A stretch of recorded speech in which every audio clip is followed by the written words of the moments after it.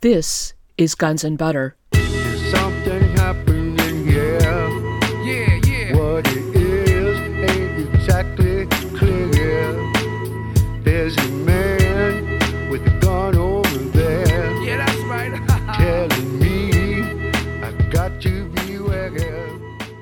What is important is that all these bills appearing in all states are modeled after each other. They appeared as if all at once following the Disneyland outbreak. That means they had been worked on, pre-drafted, and were merely waiting for an outbreak that could be classified by federal health officials as an epidemic. So this was an organized effort to get mandated vaccines, so you couldn't have an exemption. I'm Bonnie Faulkner. Today on Guns and Butter, Dr. Gary Null. Today's show, Vaccines, What You're Not Being Told, Part 1. Today's show was recorded on the Progressive Radio Network. Hi, everyone. I'm Gary Null. This is a special broadcast, an investigative report, and public hearing on vaccines for Guns and Butter, hosted by Bonnie Faulkner. Normally, this would be an hour spent on health and healing. However, Bonnie Faulkner is on the line now. She'll be conducting this special 2-hour, in-depth exploratory investigation. She's in the Bay Area of California. Bonnie is an independent radio journalist whose regular program, Guns and Butter, has been an inspiration to many. The program investigates the relationship between capitalism, militarism, and politics in the aftermath of 9/11. And the program is aired weekly on Pacifica stations, WBAI and KPFA in Berkeley, and as well as on Progressive Radio Network. Her website is gunsandbutter.org. Nice to have you with us today, Bonnie. Gary, thank you so much for having me on. I want to thank you for this opportunity to do this interview with you on the important subject of vaccines. We were scheduled to do this live on KPFA in Berkeley, California, because of legislation here in California on the subject of vaccines. At the last minute, we were prevented from airing that show. Actually, we were censored. So I appreciate this opportunity to do the interview with you for PRN, and then it will go out to Pacifica and Pacifica affiliates. Thank you so much, Gary. The program forum is yours. We're going to reverse the notion of me doing the interview. You'll be conducting the interview. Gary, I want to start with an introduction of you, because this show will go out to Guns and Butter listeners. Some of them may not be as familiar with you and your work as people who listen to PRN and people on the East Coast. Of course, you've been one of the foremost advocates of alternative medicine and natural healing. You're a multi-award-winning journalist and New York Times best-selling author. You've written over 70 books, directed over 100 critically acclaimed full-feature documentary films on nutrition, self-empowerment, public health issues, and the environment. Gary, I thought you could take a few minutes here to describe your background and the work you've done, and specifically your history with the Pacifica Network. Thank you. My tenure with WBAI and Pacific began 39 years ago. I have been on the air every day, nonstop on a Pacifica station for 39 years, making it the longest-running, uninterrupted daily program in non-commercial radio in the United States. It is also the longest-running health program in the world, because I was doing it several years before I was on WBAI. I had a very successful show on WMCA out of New York City. And I came to BAI because I believed in its mission. I believed in Pacifica's mission, and I still do. I have no challenge for Pacifica or WBAI because I believe that they are noble institutions with good causes, at least on paper. There have always been small cliques, a few individuals at any given time who have not always honored the legacy of Lou Hill and what Pacific is supposed to represent, but the audience certainly does, and most of the producers and hosts do, and certainly some members of the local station board and the national board do that honor. So knowing that I had a forum to do original investigative reporting, which is what I did, I was the first editor-in-chief of Caveat Emptor, of Consumer Beware magazine in the 1960s and 70s. And I had done a series of investigative reporting articles on the politics of cancer. In fact, these later led to a special on 60 Minutes on Dr. Lawrence Burton, and then one on 2020, which won 2 Emmys, on Dr. Stanislaw Brzezinski. And then many other programs, Gabe Pressman's program on New York television here, all based upon this series. I did a total of 45 articles, cover stories, and these were all part of the medical genocide series. Now, it sounds harsh to label any form of an article medical genocide, but the facts are the facts. And I simply looked at what was the number one cause of death. Was it heart attacks, strokes, cancer, diabetes? And it was iatrogenesis, which is medically induced. So I'm not blaming the physicians because I believe that they are well-intentioned and want to see people helped, but I blame the system that controls the medical curriculum in schools, that controls the foundations, that controls the research grants, the state medical boards, in fact controls the entire medical industrial complex, which, by the way, is substantially larger than the military industrial complex by a factor of at least 2. So we're dealing with a $3.5 trillion a year industry. Now, some members of the medical community have believed so much in a given approach to disease that they do not change, no matter what the evidence is. And yet we should be practicing, and I believe, in evidence-based medicine. But then again, there is the rub. What if the evidence for the treatment of disease is that it should be least harmful, least invasive, and also engage the body's natural immune system? And for decades, that was considered immature thinking, childish, because we absolutely knew that if women were given synthetic hormone replacement therapy for hot flashes and osteoporosis, it would prevent both and protect their heart. The trouble is that was a lie. And for over 38 years, women, at least 13% minimum, have been affected by heart attack, stroke, breast cancer, ovarian cancer, dementia, and colorectal cancer. And that's the national government's own findings of the dangers and side effects, or the actual effects of synthetic hormone replacement therapy. So it didn't change. Today, as many doctors are using synthetic hormone replacement therapy, like Premarin, as were done at the beginning. So the fact that we show that something is wrong and shouldn't be used doesn't mean that there is an immediate shift in consciousness and caution. Protect the consumer. It generally takes over 30 years once a medical procedure has been found to be both ineffective and dangerous for it to be replaced.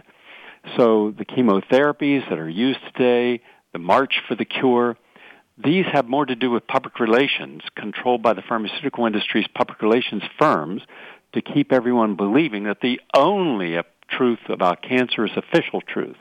The only truth about vaccines is official vaccine truth. So when people are asked to go forward on the public forums, ABC, NBC, CBS, Fox, and tell us the truth about what we should eat, what we should drink, the dangers of different substances in the environment, global warming, the war on terror, the war on drugs, no matter what the topic, there's always a very small, hand-picked group of highly qualified, well-credentialed, generally very articulate individuals who go forward and make an argument. Anyone else that comes forward is considered a loon, a quack, pseudoscientific, and even how they place the people by their describing them in the beginning of interviews will taint the interview, but this doesn't seem to matter because they virtually control all the media. When I say all the media, I'm also referring to Pacifica, MSNBC, Fox News, the National Geographic. I've seen articles across the spectrum in Mother Jones, in The Nation magazine, supporting vaccines and actually condemning people who would challenge vaccines. So my background is as an investigative journalist, reporting and breaking over 300 stories. Now, my publisher was very concerned. He didn't want to get hit with lawsuits. And it was an interesting first meeting because Mother Jones wouldn't publish my article on the politics of cancer, even though it was fully vetted. nor would Harper, nor would Atlantic. So the so-called liberal publications didn't touch it. But one person at least was honest with me. She was at Mother Jones, and her grandfather was actually one of the doctors I was writing about, who had been castigated, I should say, and had been completely persona non grata within the cancer community, yet he was curing more people with terminal cancer than anyone else in the United States, Dr. Emmanuel Vici. In any case, I said, why won't you publish this article showing how they've gone after the good doctors using alternative therapies? She said, we don't want to lose the advertising. You can't go up against the cancer establishment. They're just too powerful. They have too much control over too many different institutions and agencies. She said, we don't want to touch it. So, okay. So our town newspaper published it. It won the Audie Award for Investigative Journalism. And then I was invited by a person who read it to meet a major publisher. And at this publishing meeting, here's what went on. 22 people were sitting around this gigantic conference table, the advertising marketing director, the editor-in-chief, and they all said, when asked their opinion, should they publish this article on the politics of cancer, they all said no. We'll lose $7 million in advertising if we do. We'll get hit with lawsuits. And this publisher leaned over to me in a very quiet voice. He said, do you really, really believe that if we publish an article, we'll save some lives? And I said, sir, we will save a lot of lives if people know that there's another approach. I'm not telling them not to use chemotherapy, radiation, and surgery. That's their right. I believe in freedom of choice. I'm merely explaining that there are other therapies that are natural, non-toxic by a number of physicians. I visited their clinics. I've reviewed the patient records. I've interviewed the patients. I spent 3 years doing this. And he said, then we're going to publish it. And then this big lawyer who was there said, there's too much danger. And so the publisher said, then hire the best, smartest lawyer in America to vet every single one of them. So this person was hired that every article I wrote for 25 years had to be vetted, every sentence, and I never had a lawsuit, nor did the publisher, never had to retract a sentence. And so the qualification of the information I share, to this day, every single article I write, every documentary I produce, every program on PBS stations is all vetted. And the information even on my radio show, when I read an article, for example, if I were to talk about, a vitamin A being beneficial, I would cite, as my audience fully knows, the peer-reviewed journal it was published in, the institution it was done at, to show that mainstream science is the biggest supporter of alternative or complementary lifestyles and healing. It just never gets into the national dialogue, and hence the science is there to support it, independent science, but we're just not reading the independent science. So I've done 700 articles, over 300 original investigative reports, and over 34 articles on vaccines. All the vaccines articles I've written are fully vetted, completely referenced, all scientifically accurate, and the 3 multi-award-winning documentaries, Vaccine Nation, Autism Made in the USA, and The Silent Epidemic, have all been vetted, and they have not had to be redone because of inaccuracy. So someone can say they don't like what I do, and that's fine, but someone cannot say that it is inaccurate or does not hold scientific merit because I'm using only mainstream sciences, statistics, and figures. And by the way, my article, Death by Medicine, which was done with 5 medical doctors and PhDs, all academics, all board certified, took us 5 years to do, proves beyond a shadow of a doubt that the number one cause of death and injury in the United States is iatrogenesis, and the most conservative figure was around 580,000. The most likely figure was closer to 800,000 deaths per year. And if you go back 20 years, you're dealing with more than 10 million Americans died who didn't have to, preventable deaths, and that's why I called it medical genocide, because when you kill 10 million people that don't need to die, not a single person is held accountable, not a single committee hearing or discussion of how you can change that which is not working right, then something is terribly flawed with the paradigm itself. Gary, I want to thank you very much for your incredible work over these years. You were really there before anyone. I did want to mention to you that I was having dinner with a good friend of mine just a few nights ago, and he told me that you saved his life. I think it had to do with the Gerson therapy. That's my guess. Because this program is going out to Guns and Butter listeners, and I'm here in California, we're going to cover a broad range of the vaccine issue. I want to begin today by giving an update on the vaccine legislation that is currently moving through the California State Senate. Senate Bill 277 would remove a broad personal belief and religious exemption from vaccination schedules required for children to attend public and private school. This bill has prompted many parents to threaten to pull their children from school.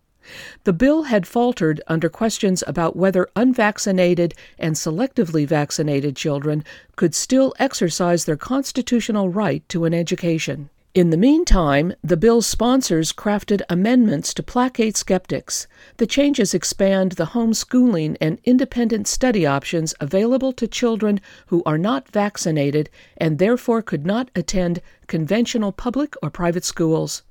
Essentially, what they're saying is, well, okay, you don't have to vaccinate your kids, you can just run a schoolhouse in your living room. Senate Bill 277 by Senators Bill Allen, Democrat Santa Monica, and Richard Pan, Democrat Sacramento, has been approved by the Health Committee, the Education Committee, the Judiciary Committee, and has now been able to bypass the Appropriations Committee because a clause requiring funding has been removed. SB 277 will now go to a vote of the full Senate. There's now talk about grandfathering in students who are already enrolled in school in order to quell the demonstrations in Sacramento. Gary, I thought we might break this down into 4 distinct components and spend some time on each of them. They are vaccine effectiveness, vaccine safety, legal issues, and finally the role of the pharmaceutical industry, government officials, politicians, and the media. Your documentary, Silent Epidemic, The Untold Story of Vaccines, addresses the first 2, effectiveness and safety. It asks 2 simple questions. Are vaccines effective and are they safe? With regard to effectiveness, what is the difference, for instance, between the immunity that I have as a result of having had measles as a child and the effects of a measles vaccine on someone who has never had the sickness? Is there a difference? And if so, what is it? Okay, I'm going to tie in several of your comments into my answer. And I'm going to begin by citing one of the people who is considered probably the finest, most knowledgeable vaccine toxicologist expert in the world. She is Dr. Tatiana Obukanich. And she is a graduate of Harvard in immunology and Stanford University. And here's what she has to say in her own words, because it addresses several of your points. This is an open letter to the legislators currently considering the vaccine legislation in California. So it ties in with what you're discussing. And it comes through a group called Thinking Moms Revolution. So, quote, "My name is Tatiana Obukanich. I hold a PhD in immunology. I'm writing this letter in the hope that it will correct several common misrepresentations and perceptions about vaccines in order to help you formulate a fair and balanced understanding that is supported by accepted vaccine theory and new scientific findings. First, do unvaccinated children pose a higher risk and threat to the public than the vaccinated? It is often stated that those who choose not to vaccinate their children for reasons of conscience endanger the rest of the public. And this is the rationale behind most of the legislation to end vaccine exemptions currently being considered by federal and state legislators countrywide. You should be aware that the nature of protection afforded by many modern-day vaccines, and that includes most of the vaccines recommended by the CDC for children, is not consistent with this statement. I have outlined the recommended vaccines that cannot prevent transmission of disease, either because they are not designed to prevent the transmission of infection or because they are not for non-communicable diseases.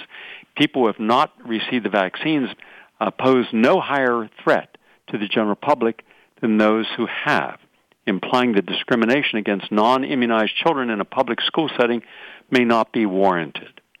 And then she goes into these, including the inactivated polio vaccine, cannot prevent transmission of poliovirus. She goes into tetanus, is not a contagious disease. She goes into the hepatitis B, pertussis, and amongst her statements, Bonnie, is that she's talking about how these are not infectious diseases. Quote, how do serious vaccine adverse events happen? And then she goes into the toxicology. She says, a recent study done in Ontario, Canada, established that vaccination actually leads to an emergency room visit for 1 in 168 children following their 12-month vaccination appointment and 1 in 730 children following their 18-month vaccination appointment. When the risk of an adverse event requiring an emergency room visit after well baby vaccinations is demonstrably so high, vaccination must remain a choice for parents who may understandably be unwilling to assume this immediate risk in order to protect their children from diseases that are generally considered mild or that their children may never be exposed to. Can discrimination against families who oppose vaccine for reasons of conscience prevent future disease outbreaks of communicable viral diseases such as measles?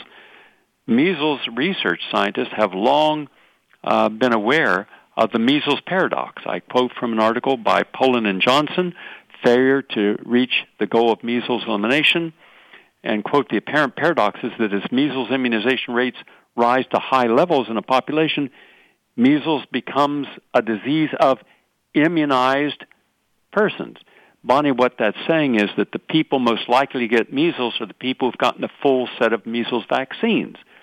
And this is true of other conditions as well. Further research, quote, determined that behind the measles paradox is a fraction of the population called low vaccine responders. Low vaccine responders are those who respond poorly to the first dose of measles vaccines. And these individuals then mount a weak immune response to subsequent revaccination and quickly return to the pool of susceptibles. Then it goes on to talk about, what she talks about is, taken together, quote, these data make it apparent that elimination of vaccine exemptions, currently only utilized by a small percentage of families anyway, will neither solve the problem of disease resurgence or prevent re-importation and outbreaks of previously eliminated disease. And then she says that it's wrong to prosecute in the public arena people who choose not to vaccinate. And then she lists all the science, all the actual studies showing this. So what is the takeaway message from her to the state legislatures? That the science of vaccination must also include the science of immunology and the science of toxicology. So if you were to ask a group of regular doctors and pediatricians, are vaccines safe and effective, they're going to say, yes. Pharmacists, nurses, yes. Your state legislators, sure. And everyone working at the CDC, the FDA, U.S. Public Health Service, National Institute of Allergy and Infectious Disease, of course they are. Okay, where's your evidence? What do you mean? We have thousands of studies, all right? I've read every single study you have, as have many other people. And we don't find where you've done a double-blind, randomized, controlled study. You haven't taken 1,000 kids who've been fully vaccinated, 1,000 kids who've had no vaccines, and followed them on a quarterly basis doing blood workups and health diaries to see what conditions they contract, how long they have it, the severity of them, if there was any mortality or hospitalization. You've done nothing like this. In fact, the only group that you could begin to compare who are unvaccinated to those who are vaccinated, who have no autism whatsoever, are the Amish. The Amish do not vaccinate. So when one wise guy said, well, yeah, no, there were 6 cases of autism in the autism community, he was correct. Those were adopted children. They were not born Amish, and hence they had been vaccinated before they were adopted. But of the actual natural children born of Amish, no, they don't have autism. So then that raises a paradox. So then we start looking, and I go back to do my film. I wanted to see what does the actual science show, and I find for the last 30 years, the people most likely to come down with measles and more severe type are those who had been fully vaccinated. Whooping cough, fully vaccinated. So if we have people coming down with the diseases and they've been fully vaccinated, then that's showing that the antibody that is created in the person's body when they get the immunization or the vaccination is not creating a protective antibody. But we were led to believe that any antibody is protective. That is not true.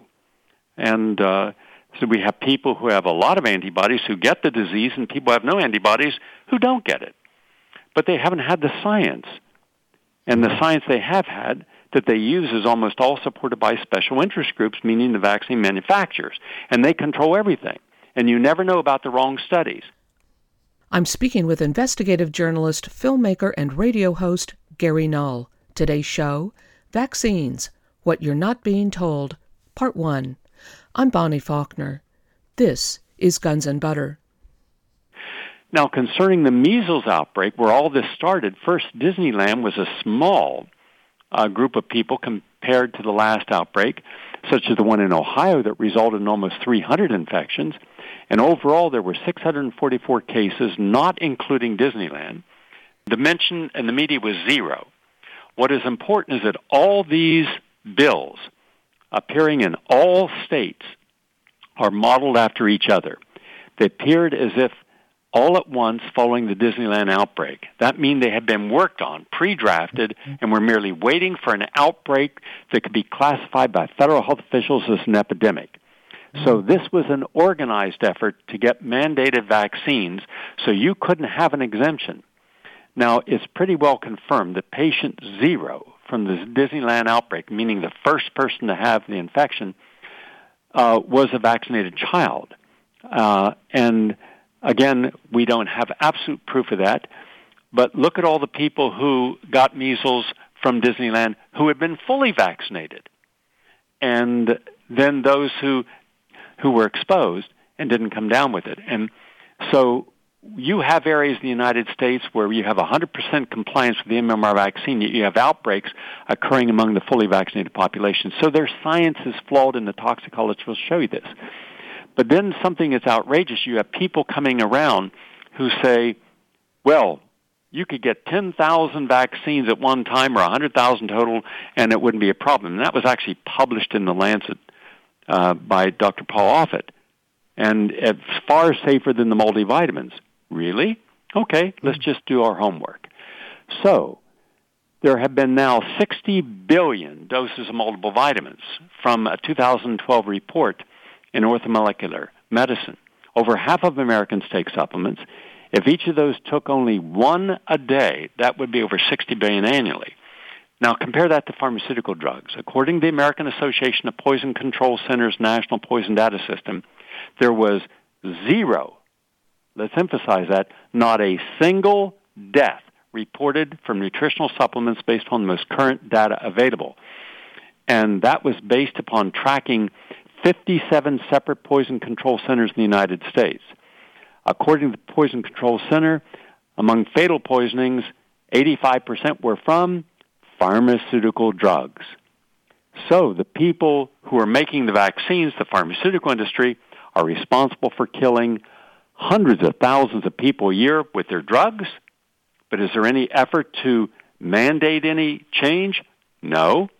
The people who are giving us vitamin supplements, which are safe, and no one's died, well, they're the ones now under attack. So the people that are not only attacking for not using vaccines, they're also attacking the same people who are possibly using vitamins to get their natural immunity. Now, you asked a question earlier about immunity and what is the difference.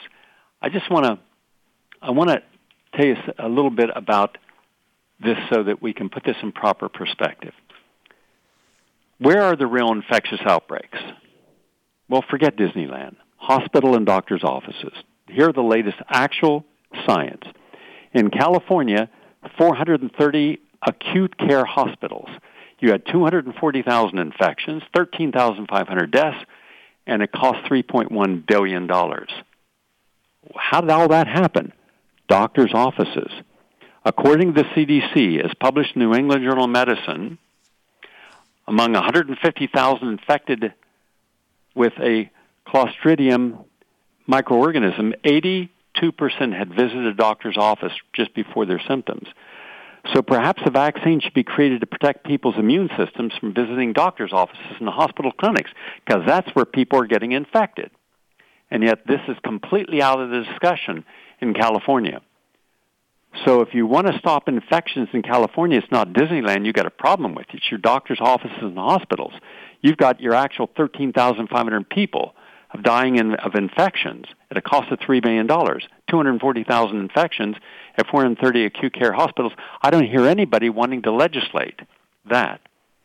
Now, let's take a look at the larger issue you ask. Vaccines only provide plastic immunity. And plastic immunity means that there's no way of determining, Bonnie, how long a person who is immunized will have any form of protection and what percentage protection it will be. Because in vaccine world, it's all the same. If you were a 300-pound person or an 8-pound baby, everybody gets the same size vaccine. That goes against everything we know about cellular biology. Now, what happens is that they build up only one line of our immune system. Let's just argue on their behalf and say vaccines work. But for how long? It's all based on the antibody system. But the consequence is that vaccines put the main immune system, what we call cellular immunity, to sleep. But we need both immune systems to develop full maturity of the immune system. And this is why we are discovering repeatedly over the world that the highest rates of infections are almost always among the vaccinated. Now, there's a province in China with 99% measles vaccination compliance, and yet it is repeatedly the area of China with the highest rate of measles infections. Now, you will frequently read on vaccine insert packages that it contains what is called a recombinant ingredient. Now, that is what is used to grow the virus. For example, rubella is grown on recombinant human albumin. But what's that mean? In lay language, recombinant DNA is DNA molecules created in a laboratory in order to bring together genetic material from multiple sources. Thus, it creates a genetic signature that is not found in nature, and that's called GMO, genetically modified organism. And it is dangerous, yes. In fact, in 2009, during the swine flu vaccine rush, Germany's most popular magazine, Der Spiegel, reported that the German politicians received a vaccine from Baxter that was not recombinated, while the rest of the German population received one that was. Of course, Merkel's government denied this, but we have evidence to the contrary. So the question is, are the elites getting a non-recombinant DNA vaccine where the general population is, well, they get the vaccine? Now, they always use polio and smallpox victories as why we should vaccinate. How many millions of people would have died if we didn't have these? The trouble is they don't know their science or history, or both. Polio and then smallpox is always right at the front of the moniker of the pro-vaccine community and proving that it's effective in eradicating disease. The problem is they can't prove it. And it begins with a very faulty and misinformed assumption that vaccination is one-size-fits-all portion. It ignores that every infectious disease and its respective vaccines need to be discerned on their own merits and effectiveness. Every infectious virus has its own peculiarities, means how it's transmitted, and the biomolecular mechanisms in which they infect a cell and how each impacts the immune system. And that is why no two vaccines are identical. So each needs to be taken on its own terms. And to speak of vaccines in a universal manner, as we hear repeatedly by the CDC and Bill Gates and Paul Offit and others, is scientifically implausible and really quackery. And because of that, this issue of herd immunity is also scientifically nonsensical when it is applied to all viruses and vaccines. And several years ago, the CDC, after 60 years of silence, finally came out admitting that the polio vaccine that they brag about, given to over 1.2 million Americans, some have it much higher than that. That's all they'll admit to. Between 1955 and 1963 was contaminated with a carcinogenic monkey virus known as SV40, simian virus 40. This virus has now been attributed to incurable cancers such as brain tumors, metheliomas, and osteosarcomas. And yet they knew it all along. They knew they had contaminated polio vaccines. They knew that there was not a single polio vaccine in America that was not contaminated. Now, who said this? The man who invented more vaccines than anyone else in American history, Maurice Hilleman. He was at Merck, and he was the king of vaccines. Near his death, he allowed for an interview, and maybe it was his mea culpa, but during this final interview, filmed interview, he acknowledged that he found the SV40 virus, and when they injected it into hamsters, they all got cancer. He told this to Sabin, and Sabin freaked out, he said, and they decided just to keep it quiet. So from the pillars, the establishment, ground zero of the entire vaccine safety community, it was all a lie. Everything was a lie. All vaccines have contaminants. In fact, these contaminants were only discovered after Freedom of Information Act request. People who had no risk factors came down with unusual cancers, and they started finding the SV40 genes and proteins in their body.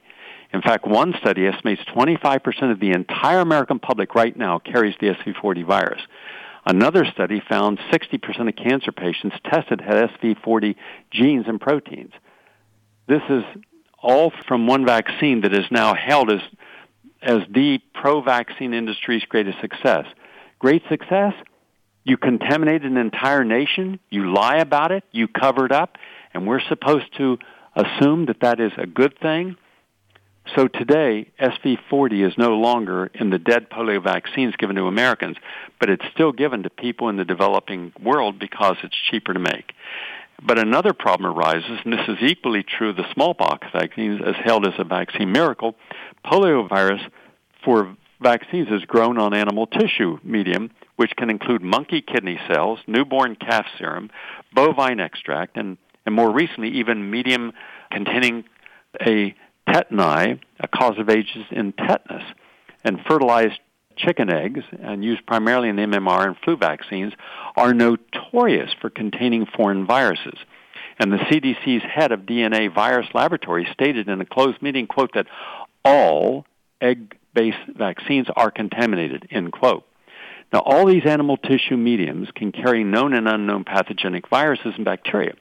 And transcripts from CDC meetings show conclusively that vaccine makers know that they have no way to prevent dangerous carcinogenic and autoimmune-causing genetic material from being in the vaccine liquid that is injected into your child, your infant.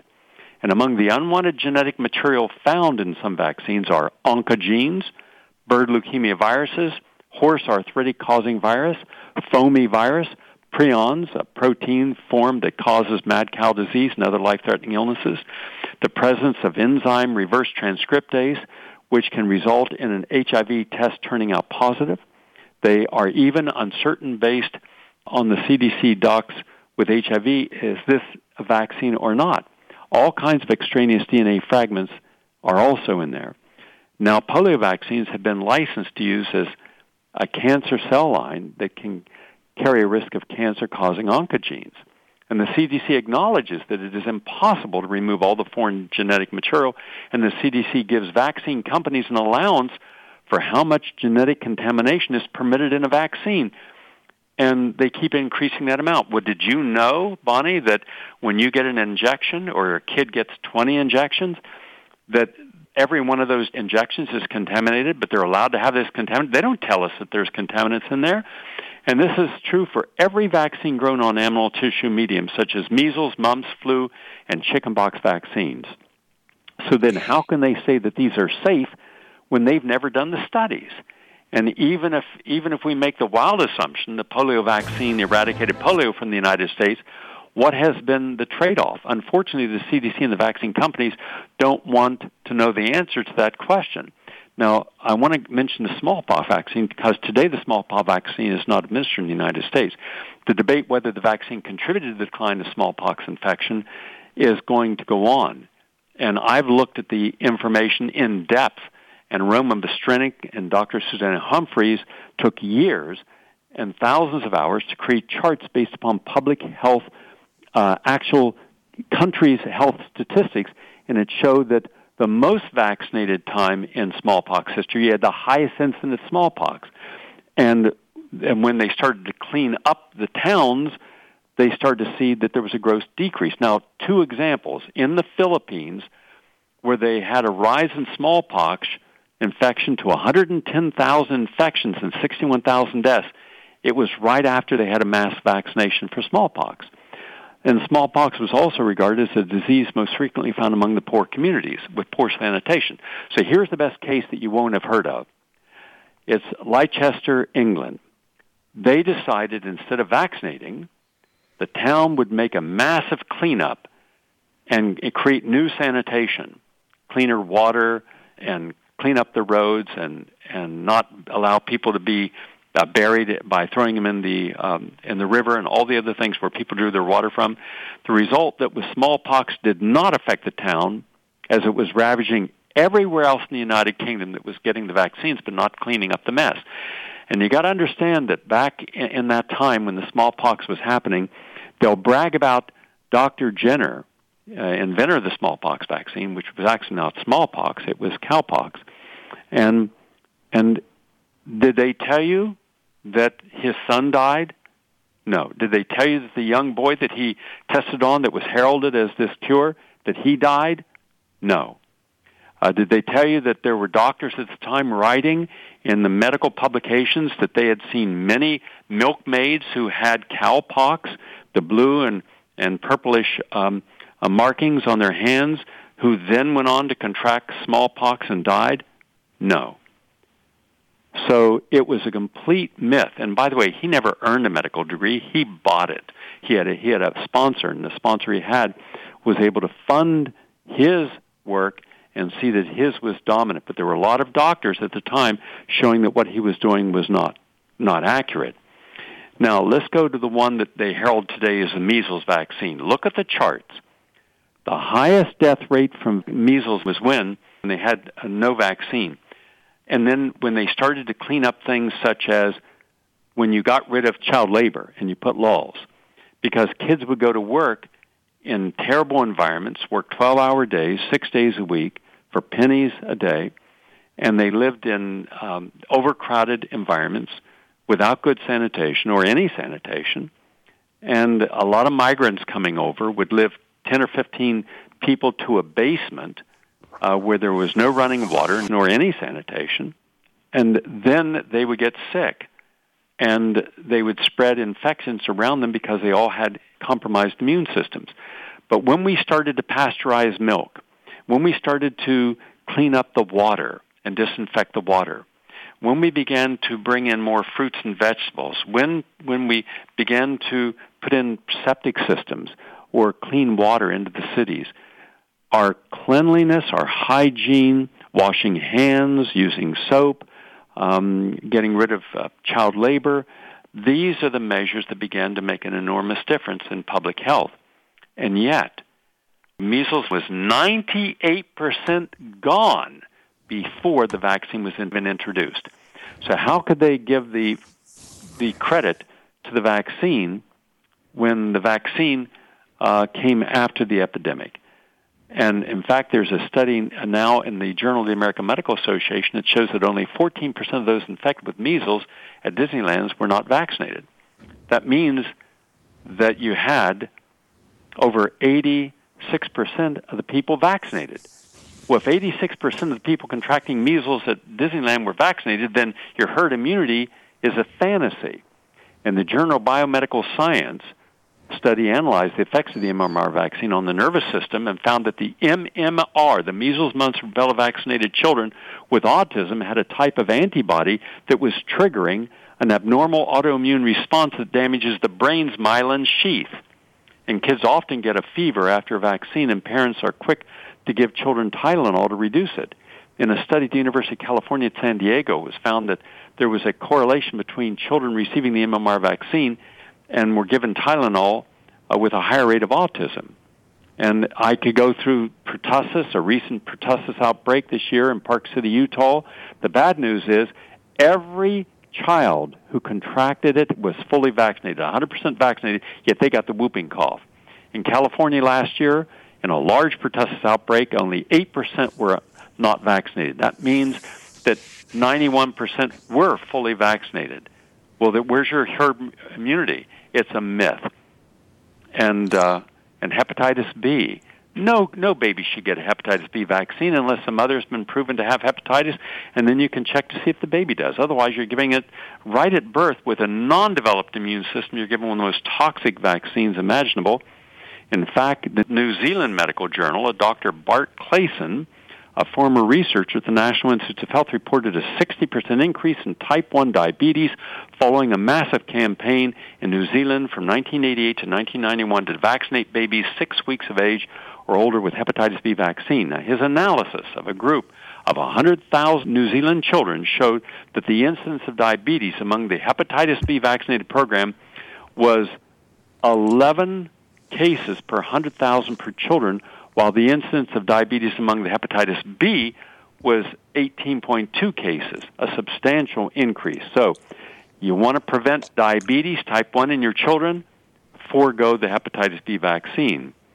And by the way, when you hear them talking about there's no association between vaccines and autism, yeah, there is. It's substantial. And the best example is Dr. Paul Thomas, a pediatrician, board certified, who testified in the Oregon State Assembly against a bill similar to what you have in California, Bonnie. And he has a pedigree degree. You know, he's Dartmouth Medical School, pediatric residency, University of California, fellow of the American Academy of Pediatrics, and a former professor of pediatrics.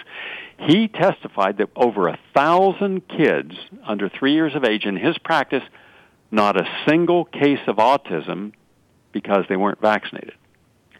And so when others state that, vaccines don't cause autism, okay, and they list some 14 studies that exist proving no connection, I've looked carefully at every one of those 14 studies. Not a single one has convincing data to draw such a conclusion. In fact, one of those 14 studies doesn't even address autism. Another by Dr. William Thompson, the recent whistleblower at the CDC, has gone public with proof that the CDC has consistently covered up and manipulated research data to hide vaccines as a causal contributor to neurological damage in autism. And another one of the 14 was co-authored by Paul Thornton, and now on the FBI most wanted list for embezzling millions of dollars from the CDC for conducting phony studies on vaccine, mercury, and autism. Now, if you read some of these studies carefully, they are actually quite laughable, and one wonders how on earth any of these researchers managed to get through high school, let alone graduate school. Researchers at University of Northern Iowa evaluated dozens of studies that attempted to debunk the association between autism and heavy metals used in vaccines like mercury and aluminum. But many of these studies used erroneous statistics and faulty methods to come to their conclusions. So is it just scientific stupidity or is it intentional? And also keep in mind that an investigation was conducted by Pace University Law School and found that the government's vaccine injury compensation program was secretly compensating 83 families for vaccine-induced encephalopathic conditions or seizures related to autism. In 21 of these cases, the word autism, Bonnie, was used in the court documents. So on the one hand, those of us who actually do the real research, independent research, the evidence shows that the federal government is giving hundreds of millions of dollars in compensation to 83 families where they had vaccine-induced seizures related to autism, use autism in the actual signing statements, and yet you'll have people saying, there's no association of autism and vaccines. So this is the game of politics. And finally, to answer the last extension of what you said, all you have to do is look at the Journal of Toxicology, the Department of Neurosurgery, Methodist Hospital, Houston, an article written titled Thimerosal-Derived Ethylmercury is a mitochondrial toxin in human astrocytes, possible role in chemistry and the oxidation breakdown of DNA. In lay language, thimerosal, mercury, that's used in your flu vaccines, that was used historically in almost all these vaccines, and is even as part per billion in most vaccines today, it destroys the mitochondria in the brain and in the gut, and that can lead to problems. That's one. A separate study, I have 4 out of dozens, show that mercury, and mercury all impact the brain. And then the person who appeared on a Pacifica station, and I was surprised that there was no one chose to look at the man's background. Paul Offit. You see him everywhere. He's ubiquitous. He's articulate. He's certainly intelligent, and he's well-credentialed. Good for him.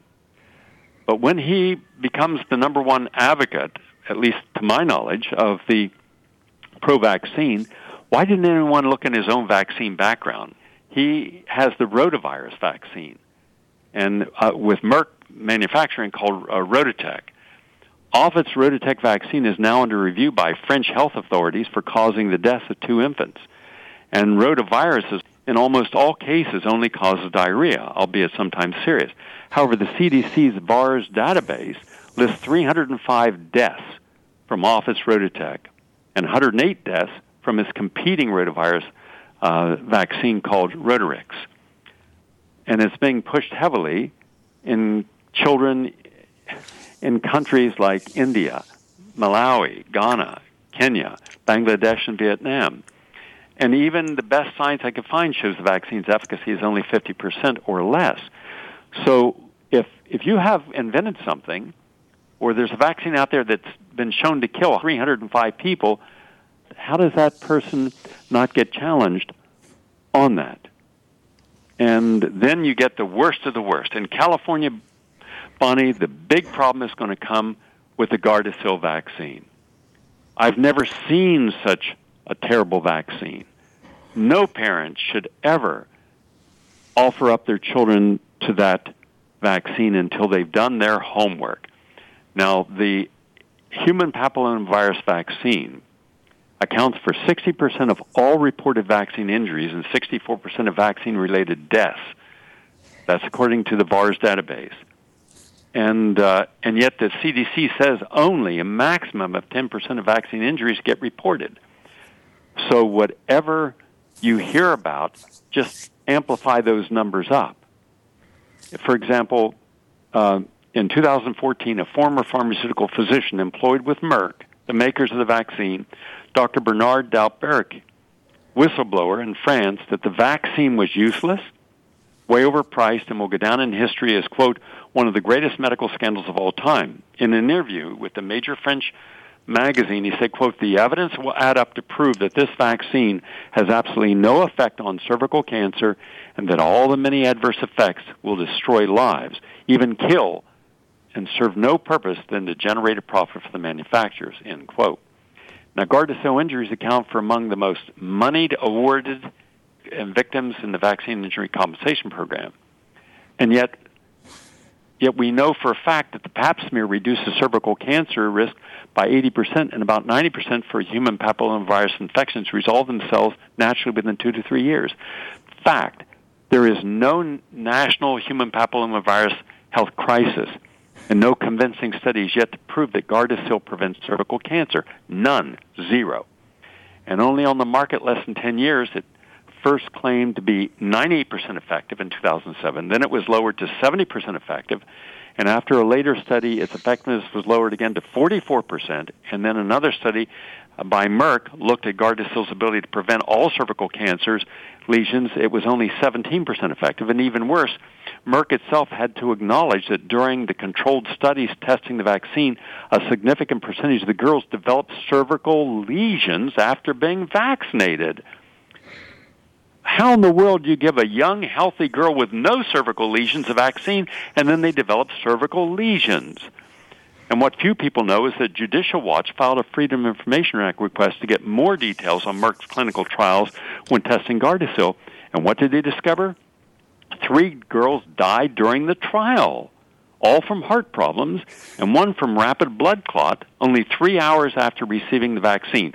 Why didn't the American media know that? Why don't any of the physicians or the legislators in California know this information? Why doesn't Governor Brown, who will sign this into law in a heartbeat, why doesn't he know it? Why isn't anyone in California who's in a responsible position to the public doing any homework? What the hell is wrong with the people of California in positions of authority and responsibility? You can do homework. You can do research. You're fully capable of it.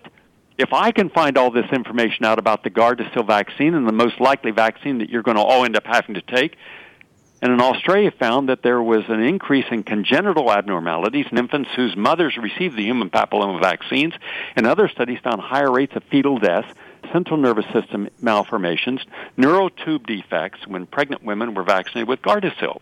And two studies, an Italian study found that 61% of women experienced adverse event after the administration of the first dose of the human papillomavirus. And that was published in the Progressive Medicine, May 31st, 2013, from the National Center for Epidemiology in Rome, a human study, and another study on the human papillomavirus vaccine associated with demyelinating events that was published through St. Vincent's Hospital.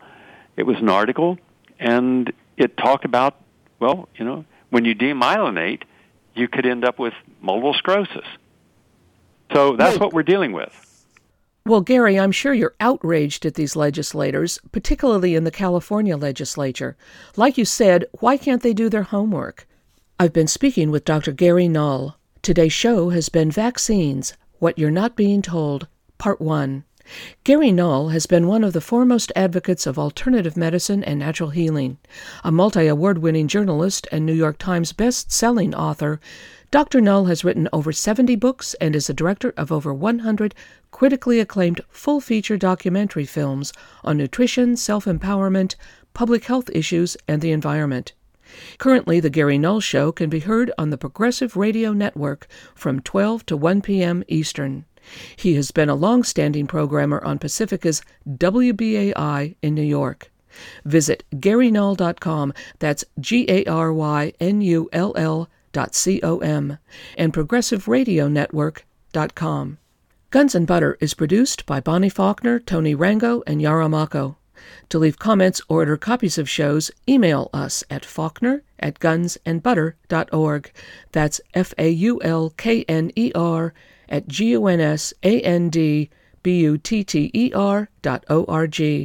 Visit our website at gunsandbutter.org to sign up for our email list. Follow us at G&B Radio. Hey yo, these are some serious times that we living in, G. And a new world order is about to begin. You know what I'm saying? Now the question is, are you ready for the real revolution, which is the evolution of the mind? If you seek, then you shall find that we all come from the divine. You dig what I'm saying? Now if you take heed to the words of wisdom that are written on the walls of life, then universally we will stand, and divided we will fall, because love conquers all. You understand what I'm saying? This is a call for all you sleeping souls. Wake up and take control of your own cipher, and be on the lookout for the spirit snipers.